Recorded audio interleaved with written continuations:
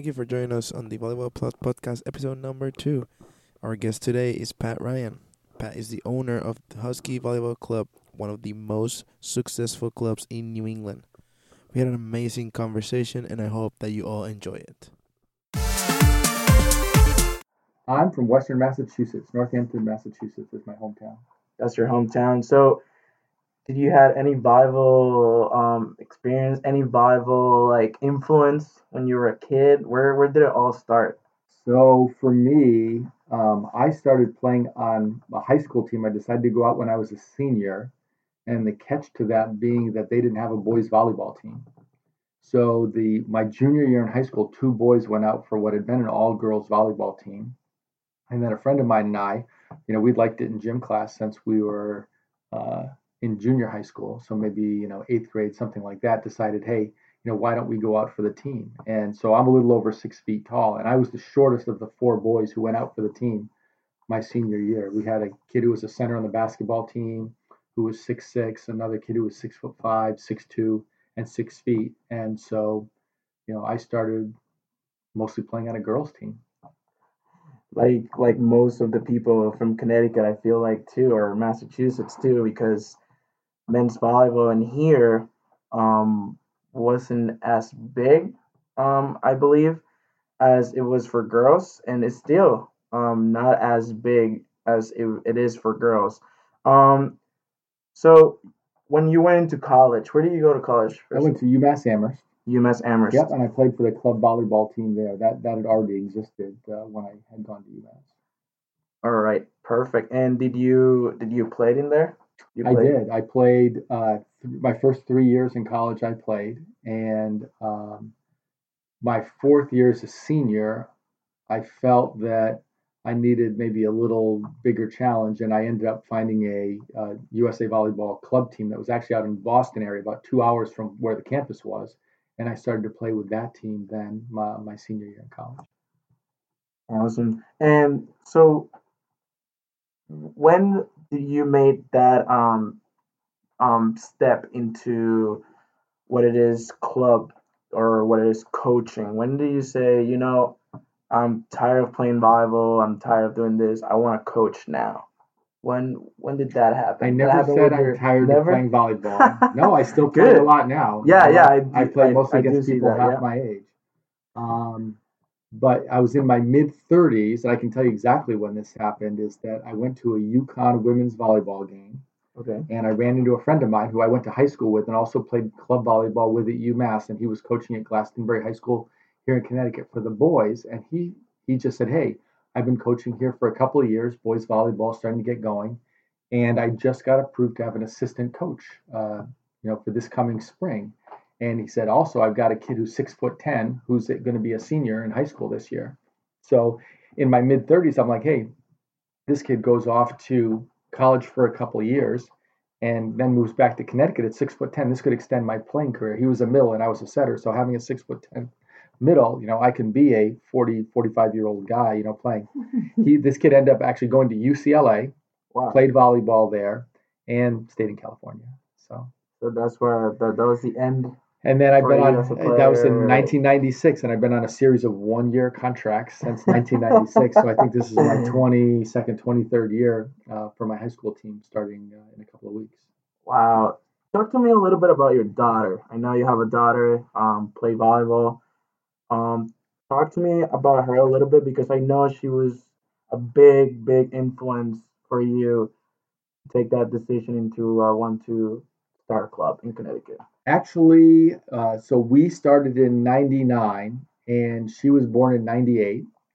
And I did not have any evil plan to say, hey, I'm going to start a volleyball club and try to, bring it to prominence while she's growing up. The 6'10" kid's sister, who was about 6'1", 6'2", her mom approached me and said, hey, we've been playing volleyball, in another part of the state. There was only one volleyball club in Connecticut at that time for girls. And that year, all of a sudden, a lot fewer kids from our high school started to go play because it was far away. And so I asked them, and she said, why don't you start your own club? And I said, it sounds like a lot of work, but I ended up starting a club that year. And the worst thing was, after the high school season ended, she didn't want to play volleyball anymore. She decided not to Oh. play volleyball anymore. So our first year, I think we started with maybe 6 teams. I wasn't even going to do boys volleyball in the club, and the other club team in this part of the state, that coach decided to retire. So then all of a sudden, on about 2 or 3 weeks' notice, I said, okay, I'll do boys too because I coach boys in high school. I need my boys to get better. Wow, that's crazy. So after, the big influence that got you into getting this club, into starting a club, just completely got lost Yeah. after you decided to move forward with it. And again, I had no idea if my daughter was going to be into volleyball at all. My wife's, just maybe 5'2", so I didn't know what genetics my daughter would get. And she's on the shorter side. She's about 5'4", 5'5", and again, she played all the other sports, softball, soccer when she grew up. And then one day, strangely enough, on Father's Day, I'm going to guess she was probably maybe 7 years old. And she said, hey, do you want to go pass the volleyball around in the yard? I'm like, where's this coming from? I asked my wife, I said, did you tell her to do that? And she said, no, she just wanted to do it. And so we just started peppering out in the yard, every day, just passing the ball back and forth. Wow, that's great. That's amazing. So when you started the club, how many coaches and how many teams did you start with? So You were a coach yourself too at that I was point, right? coaching only boys high school, and I'd filled in the girls season a couple times when either somebody got relocated or went on maternity leave and stuff like that. So, again, the need was for girls up in this area. And I think our first season we had maybe 6 teams total. And I found a 2-court gym, and our coaches that year were mostly you know uh, old school volleyball coaches. So we had a woman who had literally just retired from coaching at the University of Hartford, Kathy Franklin. She had been there, I don't know, 15 or 20 years, and then she decided to retire. And then we were starting the club, and I think she had been retired about 2 or 3 weeks when she called me and she said, hey, I'm looking to coach. I heard you're starting a club. Do you need coaches? And I said, yeah, see, college Division I coach with like 20 years experience. I say, yes. And so, that's really how we got the ball running that year. And we've always tried to take all the kids who wanted to come play. So we've always had a no cut policy as far as the club, and then when we started to do our teams that would maybe travel a little bit more, we had to be more selective. But, all the kids who want to play during the winter have had a team since then. I also think it's very interesting that when you started that club, when you started the club, when you started Huskies, you guys didn't have a gym. You guys didn't have an actual formal location, right? Is that right? So we How did started that at work the out? place called the Aircraft Club, which is Pratt and Whitney's Health Club. It's right across from the Yukon football stadium in East Hartford, and they had 2 courts there. And then as we started to get a little bit bigger, just somehow I found additional gymnasiums every time we needed one. So we rented at a private school across town from us here in Windsor, that originally was with 2 courts. And then we got to 4 courts with them. They tore down a gym, had built a new gym. So we got 5 courts with them. And there was a bubble up in Holland, Connecticut here that has 6 courts. And we started renting there. So every time we needed more courts, things materialized, up to a point, I guess. Um, so when you guys started, going around having to have different courts, having to, because I at one point I remember speaking to you about this, where you were telling me that you had to use 3 courts in one side. Your club was getting big enough where you had to use this side where it had 3 courts. Then you had to use another side that it had 4 courts. Then you had to use another side that had 5 other courts. And then what happened?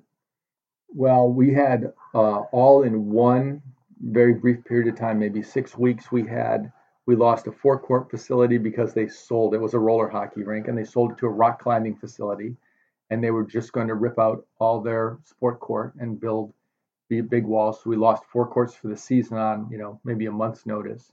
And then over at the prep school we were at, they had a gym where one of their students in December threw a baseball off of a sprinkler head that flooded it and destroyed the wood floor. So we And lost those that two was how courts. many courts? Two courts Two in there? courts. Wow. And then the bubble was 6 courts up in Tallinn. We had a unusual snowfall and ice storm, and that collapsed the bubble.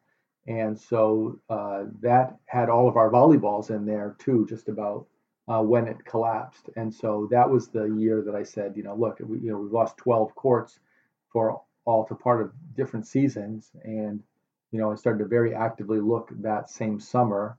Well, actually, probably even before that, probably, late spring, of trying to find a place where we could get some of our own courts that we have under control, because I was a wreck every weekend because the guy who was supposed to come unlock the gym lost his keys in a snowbank, or overslept, or there was a double booking, and it just it was becoming very difficult there. So we decided to, well, and we have been looking for years, but we decided to, we really needed to find our own facility. Is this something that happens with like most clubs too, or is this something that you just had to go through because you're starting the club out of nothing, or do you believe that most clubs too around the area that came along with you guys were having the same problem, or as of right now are having the same problem? I think finding gyms and getting the location is very difficult. You can only expand to a certain point. I There are not very many facilities in the Northeast, that are volleyball only, and actually there may not be any, right? The other ones might do it, but our effort has been just to say, hey, this is going to be a volleyball only facility, because really the people that would otherwise want to use our court space are in competition with us at the same time of the year. And so, we need all of our courts all the time. You've been in here every Sunday from 9 a.m. to 10 p.m. Every court's booked. Every Monday, Tuesday, Wednesday, Thursday night from 6 o'clock till 9:30. Every court's booked. Most Saturdays from late November until at least our boys season ends in mid-March. Most of the Saturdays are booked. So there's really not any room for us to do anything with anybody else. Yeah. So moving on into what is, you guys got finally were able to get the new place, which is the Den right now. It was in 13. 2013. So Yeah. this just recently happened, what, 6 years ago, right? So up to 17. Yeah. Yeah. What was it like? What was that first time you were like, wow, we have our own place? What's next? What was that? What was that like? What was that experience of sitting down in your office for the first time and saying, "All right, our club has finally gotten the place. We can finally move forward, a little bit more organized." Yeah, you're making it sound like there was a relief in it, but there was not. There was not a sense of relief because, previous to this, the season would end in May, and then we just, toss the keys back or whatever, and then I'd have nothing to do until, maybe a couple camps over the summer till November. So we really needed to figure out, how we're going to make enough revenue to pay the rent, because our rent is due 12 months out of the year. Our insurance we have to pay 12 months out of the year. So we were really, looking to add more programs then. I mean, when we built this facility, um, we were negotiating actually for a building right near where we are, the building with the gray building with the red stripe next door to us here. And it was a bank foreclosed on, and we could have put 8 or 9 courts in there. But there were some chemical spills on the property, and so the bank wasn't going to let it go because they were still responsible for cleaning that up. And so all of a sudden, when that deal fell apart, I started driving through the local, business areas. There's a big corporate area and a lot of warehouses here, and I saw this building and looked in the windows, called the landlord. And so this was in very late July. I talked to them a couple times in August, and at that point, we put a plan in place. We needed permission from the town to have this recreational facility in a industrial area, and so they had no August meeting. So we went in. We had to give notice in September. We got approved in the beginning of October, and we opened at the end of November. So I really ordered all of the sport court flooring that we have. Really, the day after we got approved in October, even though there was like a 2-week comment period where like people could have still objected and they could have said no. But I said, well, I've got to order the stuff. And I was able to follow the tracking of, all the courts and all the equipment online. And really, They came in on part of the stuff came in on a Friday. The rest of it came in the following Monday. We held an open house with like two or maybe two and a half courts set up on the floor the weekend before we started. And then we finished the courts on like Monday or Tuesday. We drilled the holes for the nets on Wednesday, painted the lines on Thursday.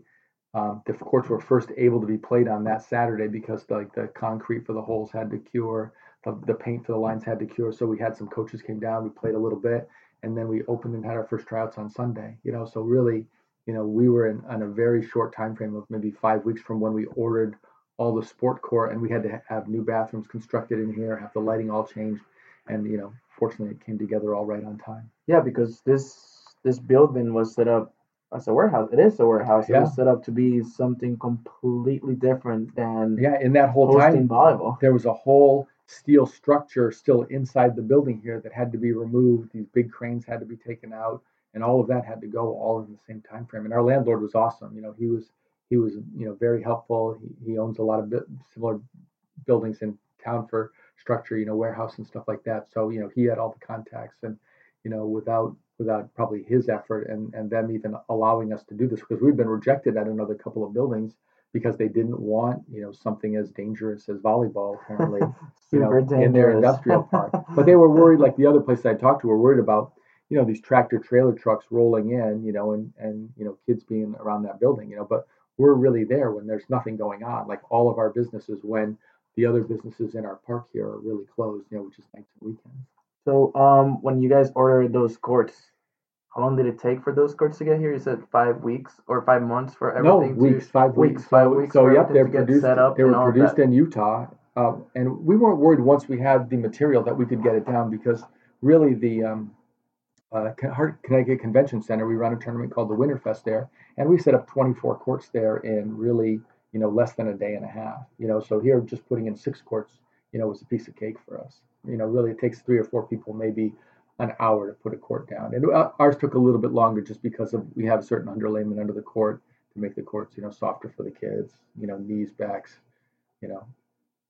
That's yeah, and it's crazy. So I was completely wrong thinking that once they got the warehouse, it was just total relief. Where hey, we can just now relax a little more. We're gonna have our club being hosted at our own facilities, and everything's gonna be a little bit easier. But it was complete madness for 5 weeks trying to get everything done, trying to order all the equipment, trying to set up everything, trying to construct back the bathrooms, all of that. So I think it's amazing that you guys got onto that real quick in a matter of 5 weeks. Yeah, I talked to other club directors even leading up to that, saying how do you run a club with as we were getting bigger, 16 teams, 24 teams, You 35 guys started teams. with 6 teams, you said, and Six. now how many teams do we Between have right boys now? and girls this year, I think we're at 49 or 50. 49 and 50 I that think I should compete know that better. that compete in both around New England and also nationally, right? Yes, yeah, that's true. And we started sending our teams off to the junior nationals, I mean years ago, and really that was another experience. I mean, look, running a club that size, it becomes, I guess, easier, once you get used to it. But then adding a building on top of it's a whole nother set of complexity of how to operate a building. That was another thing that all of a sudden we had to start from scratch, saying how do we clean the floors and keep the place presentable, and what happens when it snows, that kind of thing. Yeah. So when I was talking to Coach Signelli last week, she also said a couple of things that she learned as she got the job. She was talking about how when she wanted to be a coach, she went into coaching at Iona, and she had no idea that she had to deal with so many other things that have nothing to do with what coaching is, and what in your eyes it's coaching. And people think that, all right, coaching or running a club is just get there and work with the money, or get there and tell the kids run or do whatever they need to do. But it's not. It has so many other backstage situations that you have to learn, and that you have to pursue for that business to run, or that team to run accordingly. So what has been your toughest experience? Not how I want to rephrase this. I guess experience. What has been your toughest experience as owning this club? What was that one thing that Oh, you said, "Wow"? that's easy. You probably don't even know this story. So when we first moved in, this was a warehouse that maybe had, you know, 15 people working in it. A couple people here in the office and a couple out in the warehouse. So maybe, and may have been less than that. May have been, 12 to 15. So there's a big difference in the bathrooms when you're using this for, 12 to 15 people who are here on a weekday. Excuse me, and we have, 400 or 500 people out here for a tournament. And so um, when we first started to host very big tournaments here, the sewer lines were getting blocked up. Oh, And so, yeah, so we had, like emergency plumbers coming out and trying to figure out what the problem was. And so they kept trying to clear the lines and stuff like that. And then we finally had a guy come in with a camera.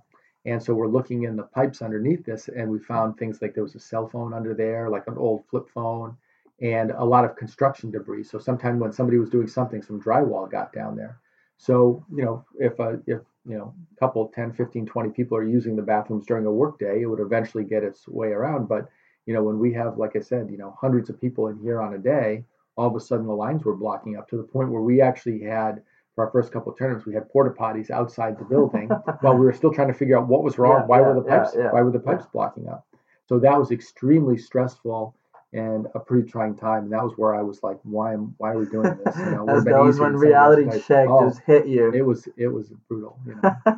That's interesting. That's very interesting. So moving a little bit forward now with the history of the club and how we got here. Now, what is this? What is the philosophy of this club? What do you say? Would you say is the philosophy that you have for this club in order to get business going, in order for to tell players, hey, we're here, we exist.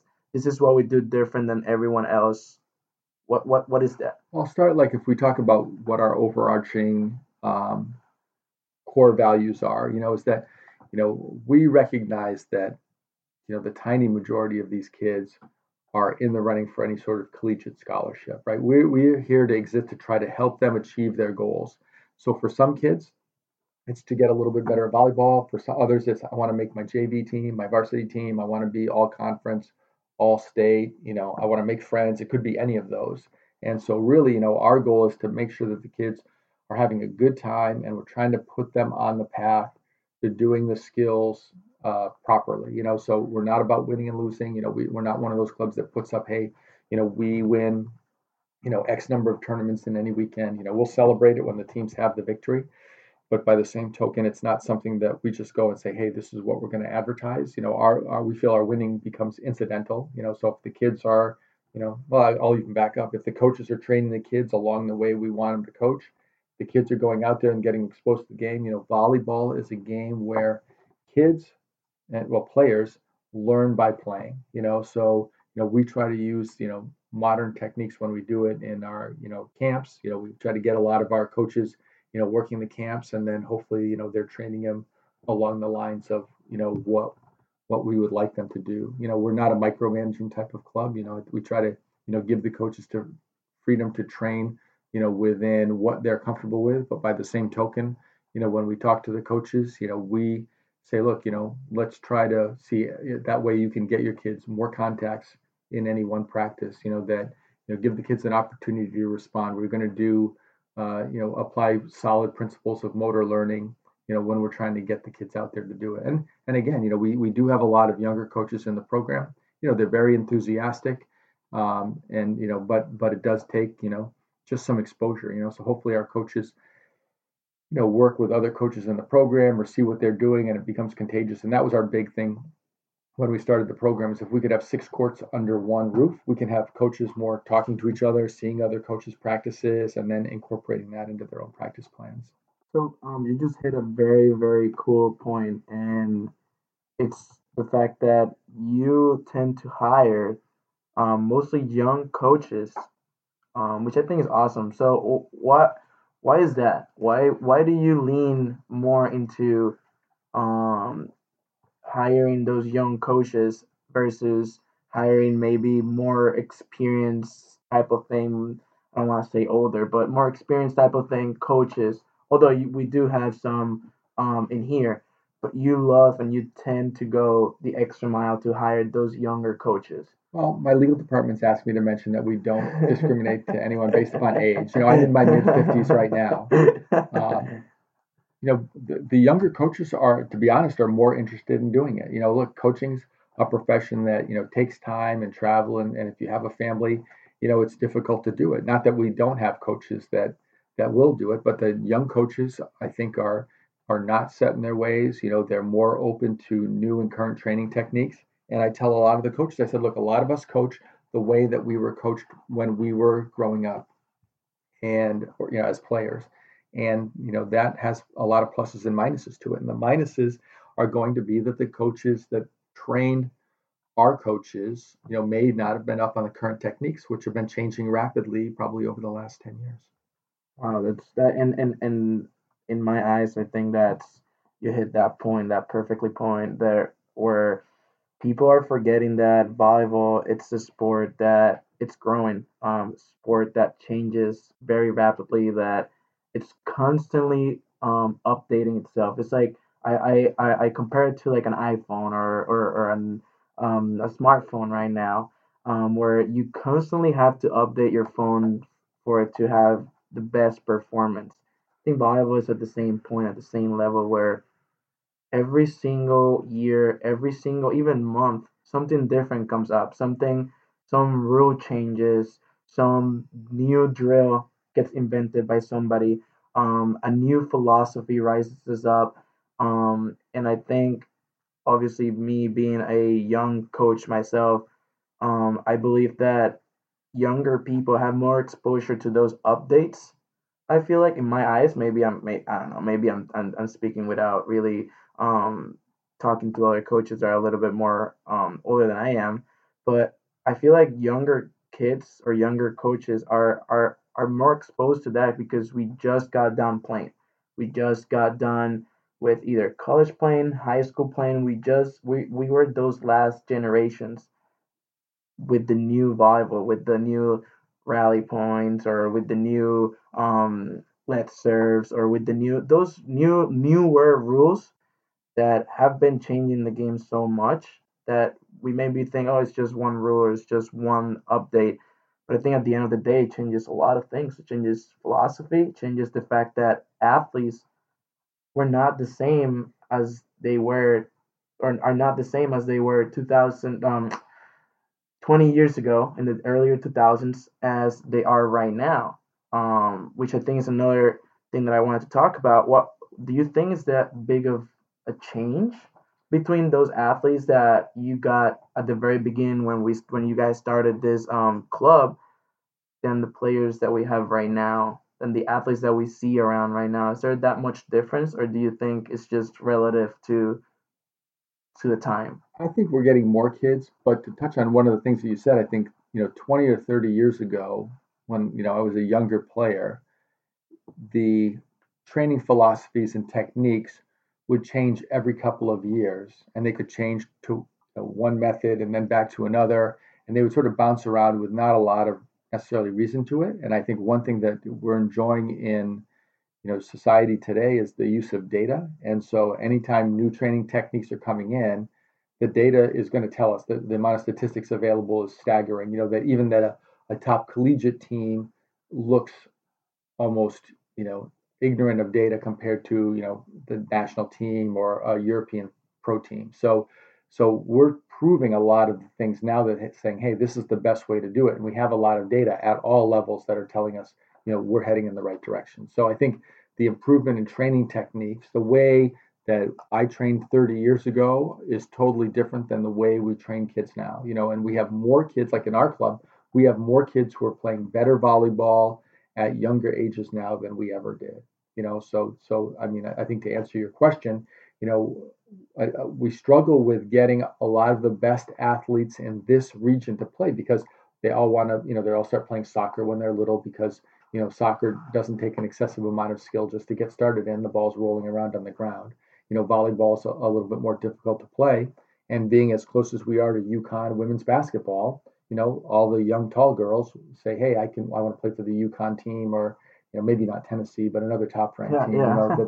that they hate. So, and by the same token, I was having a conversation with Chris Grunwald, who's the UConn women's volleyball coach, who had a conversation with Gino Oriema, and nationwide, he had mentioned how volleyball's starting to harm women's basketball because a lot of the top athletes are heading into the sport of volleyball. And you don't have to go any farther than this year's women's national championships team Stanford to see that they have all these gigantic women. They have 6'8" opposite. Most of them freshmen too. Yeah, freshmen. So Most of them just got done with high school. yeah, Catherine Plummer, I think the outside, who's Yeah, like yeah. 6'4", 6'5", they moved her to the outside. So, they've got all these super tall kids who are very athletic who are now like, hey, I like volleyball better than basketball. And those kids make that transition here now.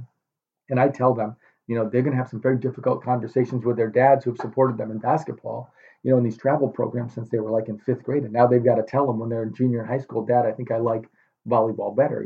And I'm like, good luck with that. You hit I totally agree with that.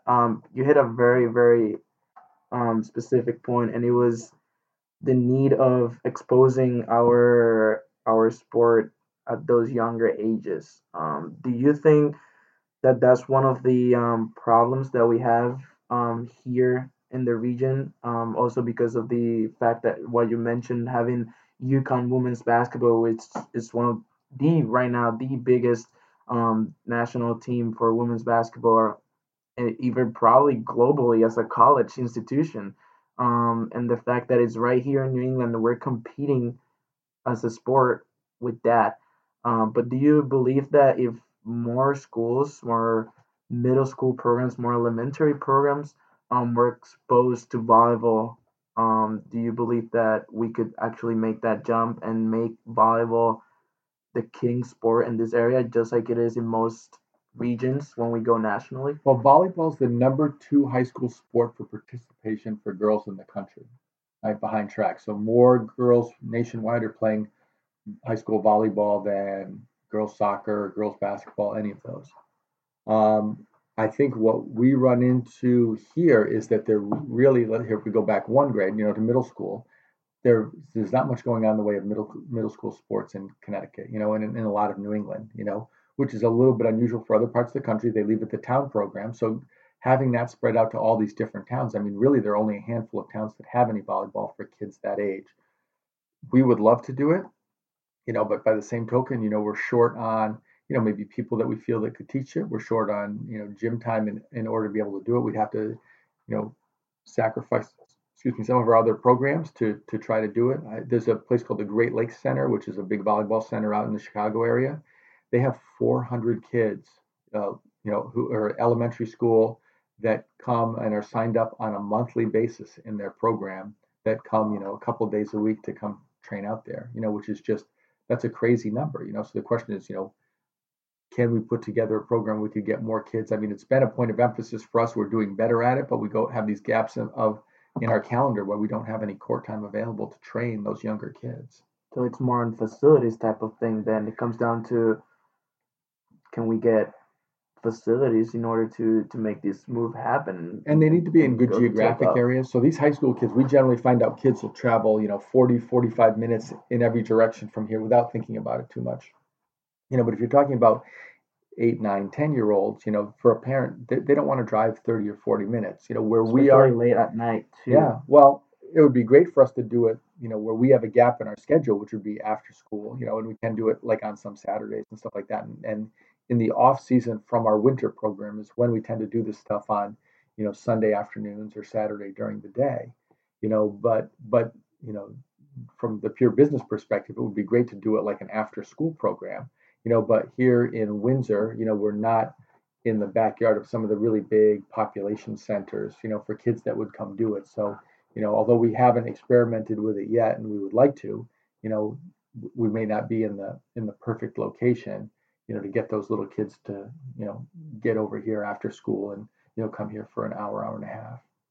Do you think that it's something that we could, as as a region coaches, region club owners, or region commissioners, whatever, we should all go together um, with the ADs from every, like, not town, but every region in Connecticut or New England, and sit down and say, hey, what can we do as a community, as a Bible community in here, to expose those kids? Like, can we as a region help those schools maybe to get those programs going after school?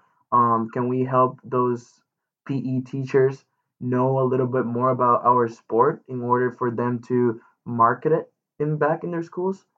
It's certainly possible. A lot of them are invested in other sports, whether it's basketball, soccer, that kind of thing.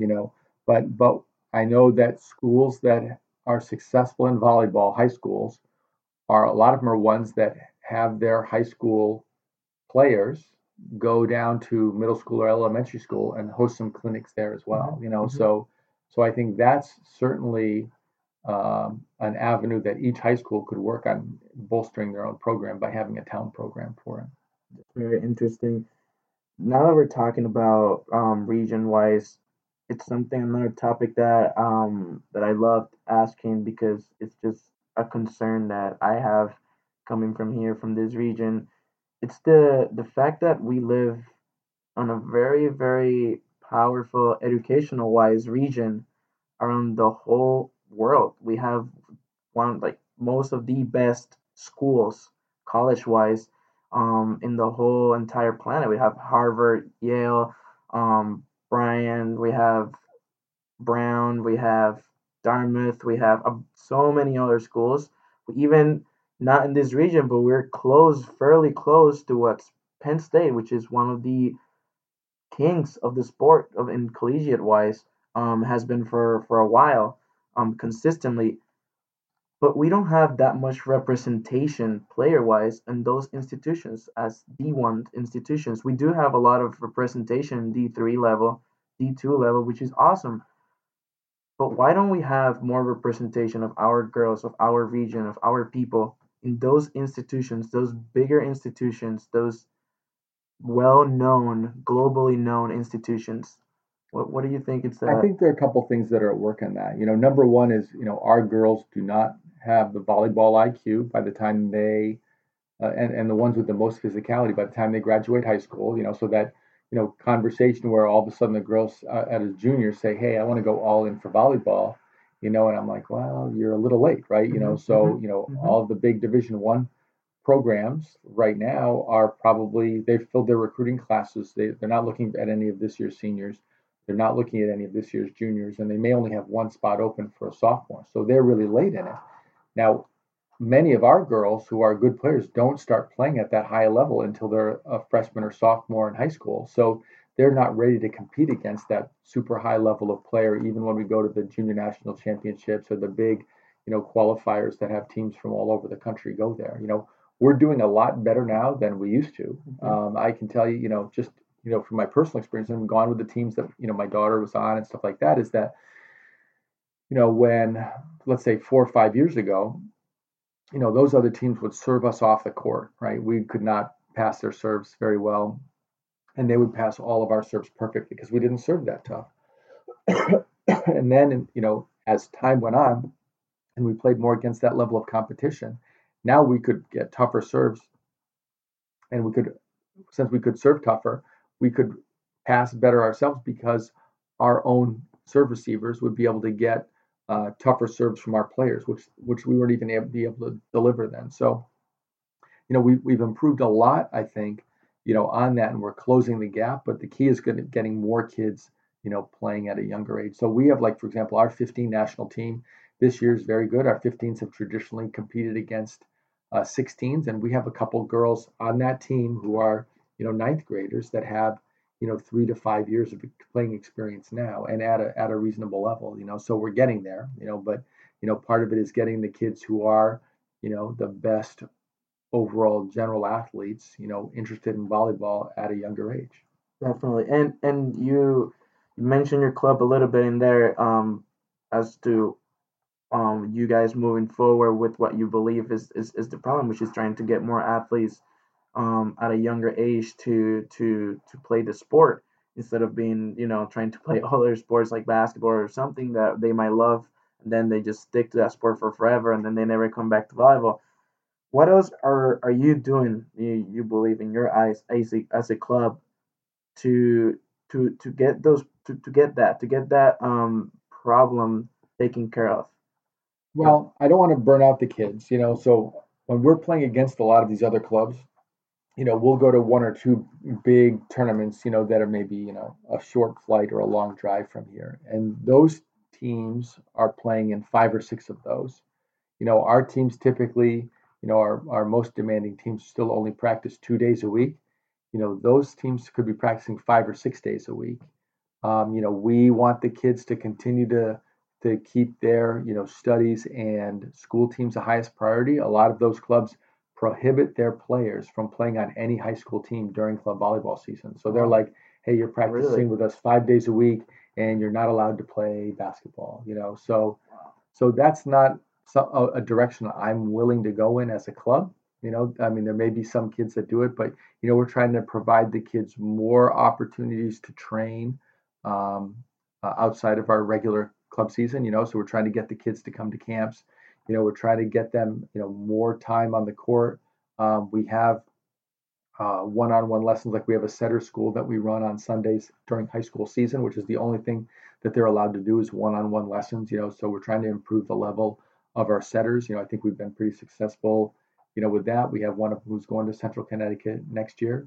Jordan, and she's been working at it really hard for a long time. So we're hoping to keep that going. I think our position specific training is something we can help our high school kids with, and I think getting the kids started younger and then getting them, more hours in the gym, maybe not year round, but, 10 months out of the year, it will benefit them. Yeah, definitely showing them that they need to put the extra mile as well, training, besides just playing, but also working on their skills, individual skills. I think that's great also. So, what's next for Husky Juniors? What's next? What's the next ceiling that you have to break? So we have 2 more years left on our lease in this building here. And I've started talking to my landlord already about, we need a couple more courts. So, we already started talking about building another gym, excuse me, just up the road from here with sand courts outside of it. So I think even for this part of the country, sand would be a 3 month season really for us. They wouldn't play during high school, so maybe late May to mid August. So that's a possibility for us. We talk internally in the club about sending our teams maybe to a couple more big qualifiers, or at least maybe one more. We don't want to inflict that expense on the parents too much. Because I mean, really, sending a team to, Indianapolis or Colorado or something like that, just for the club aspect, it costs us, depending on the tournament, maybe $2,500 to send that team. So that's the coach's, entry fee, the coach's hotel and airfare. Um, and then, so we have to divide that among, 10, 11 players on a roster. But then on top of that, the parents need to put their kids up in hotel rooms and fly them out there. And a lot of times the parents go. So, going to one of these tournaments might cost a family, you know, if just one parent goes with the kid, with hotel room, I mean, could cost them $1,500 to go to that tournament Wow, between that's club just fees and stuff one like that. tournament in the That's whole one tournament. season. And, I became much more aware of that. Even, I run the club, when my daughter was traveling and we would go off to these tournaments, so I became much more sympathetic, although I won't say I wasn't aware. I'm trying to be very um, mindful of the dollars being spent, by our parents and what they need to do to support them. And again, if we were the kind of club in a part of the country where it said, look, all 10 teams on our kids on our number one team, I mean, are going to get some scholarship money, then I wouldn't feel as bad about it. But, right now I know that although we have more players going to play in college than ever, and typically, off of our top one or two teams, at least 80% of the kids are playing in college at some level or another. We feel great about that, that's still the exception for kids in this area rather than the rule. Um, in the business side of it, do you think that it was much better for you, um, starting off well, not really because you weren't really a parent before you got the club, but do you think somehow it helped you the fact that once your daughter was playing club, you were able to see club as a parent too, and not only as an owner? Do you think that was easier for you as a business in the business perspective? Um, I'm going to say a lifetime ago, I worked in a corporate environment, and so we were always very mindful of overhead. So I tried to avoid that. I tried to make us, as reasonably priced as possible. We never approached this with this as being a business. We were mindful of the business concerns, but at no point has the club been driven by hey, we need to make X amount of dollars or anything like that. So I'm going to say, I don't think my approach has changed very much. I became more aware of it and maybe redoubled my efforts to try to, calculate all of the different expenses that are going in for the parents before we pick anything. To try to be as easy on them as I possibly could. Definitely, definitely. I don't want to leave or end this conversation without asking a very important question. It is, what is your advice for those young players, young coaches, or future club owners like you that are thinking, I want to do volleyball for the rest of my life. I want to own a club. I want to be the next Pat Ryan here in Connecticut or Massachusetts or wherever they are, or want to jump into the, collegiate volleyball level. What's your advice for all of those people around volleyball? Okay, it's going to vary a lot, right? For the players, my best advice is try to leave the gym every day a little better player than when you came in, right? So, at the end of every practice, if you sit down and say, even as a coach, right, say to your team, hey, did we get better today? Because if we didn't get better, we got worse or we wasted time, Definitely. and, there's a nicer way to say that with Yeah, them, yeah, right? But yeah. Maybe not use those words, but yeah. yeah, but again, just say, look, and even if you come in, you're tired today, distracted, whatever, find that one aspect of the game that you want to improve at. If your legs don't feel great, you're not jumping well, maybe think about, excuse me, I'm going to work on my passing today. I'm going to work on my serving today. For coaches, look at every single drill you do, every practice, and saying, hey, how could I have improved this, right? We always want to look, if we're asking our players to go in the exercise of continuous improvement, as coaches, we should hold ourselves accountable the same way. I've been coaching in the high school ranks for, over 20 years right now. And every year, my training philosophy changes a little bit. I've always tried to, even from the very first day, I said, look, if another team gets 100 contacts per player in their practice, how can I get 120 or 125 contacts for them, And so, that's one thing that I always look at is, what are other coaches doing? What can I do to merge their training philosophies into mine and to make us better? For the club directors, that's a tough one. You have to be in there for the right reasons. I've seen, and I don't think this was bad karma because it's worked for us, but a lot of the equipment that we have here short of the courts are from facilities that have actually not made it. So all of our referee stand was from a facility that went under. All of our net systems down on our odd numbered courts are from another volleyball Oh, facility that's that went under. interesting. Yeah. I And didn't again, know I that. didn't know if that was bad karma to do that, but it was a good deal on it. It helped all parties, and they were just sitting in a storage locker, somewhere out there. So, just the most dangerous time for some clubs is when they're smaller, in like 5 to 10 teams, because you can make little mistakes in ordering uniforms and stuff that could be financially ruinous to you. So for me, if I have some uniforms left over and spares, that's fine. I'll use them next year. I can tell you that I get saved every 1 or 2 years because there's some little problem in uniforms, or something comes in late. There's a snowstorm and UPS doesn't make it. The printer messes something up and I've got enough uniforms to say, hey, I can outfit this 1 or 2 team at the last minute, So, just even as a club director, I would say, for the most part, don't look at it as a money making thing. Be aware of it, but try to make the kids so that they're achieving their goals, I guess, more than anything. Yeah, try to have basically a goal to help those young athletes in order for them to get a scholarship or succeed in life as a person too, as an adult, as a young professional, not only to get that money. Is that right? Is that not only to to just sit down and get money off from everyone else? And I think, for the players, coaches, if making that team so that the players can recognize how they can function best in the team environment is a big part of what we do in junior volleyball. So some kids get it, some kids don't. The kids are usually very, you know, relatively easy to deal with, especially when they're younger. The parents can get a little bit more difficult to deal with because they try to view everything, in which they should through the lens of their kid. And So also through the lens of the money they're paying too, I believe too, yeah, which is a big difference between high school volleyball, college volleyball, and club volleyball because you don't pay anything in high school, you don't pay anything in college. But it's a big investment for the parents, if you should say, to have the kids play at the club level. So yeah, I think that I don't know from my experience, I think that's what gives sometimes a little bit of a gray line, because I feel like most parents just want the best for their kids, but at the same time, hey, I'm paying for this.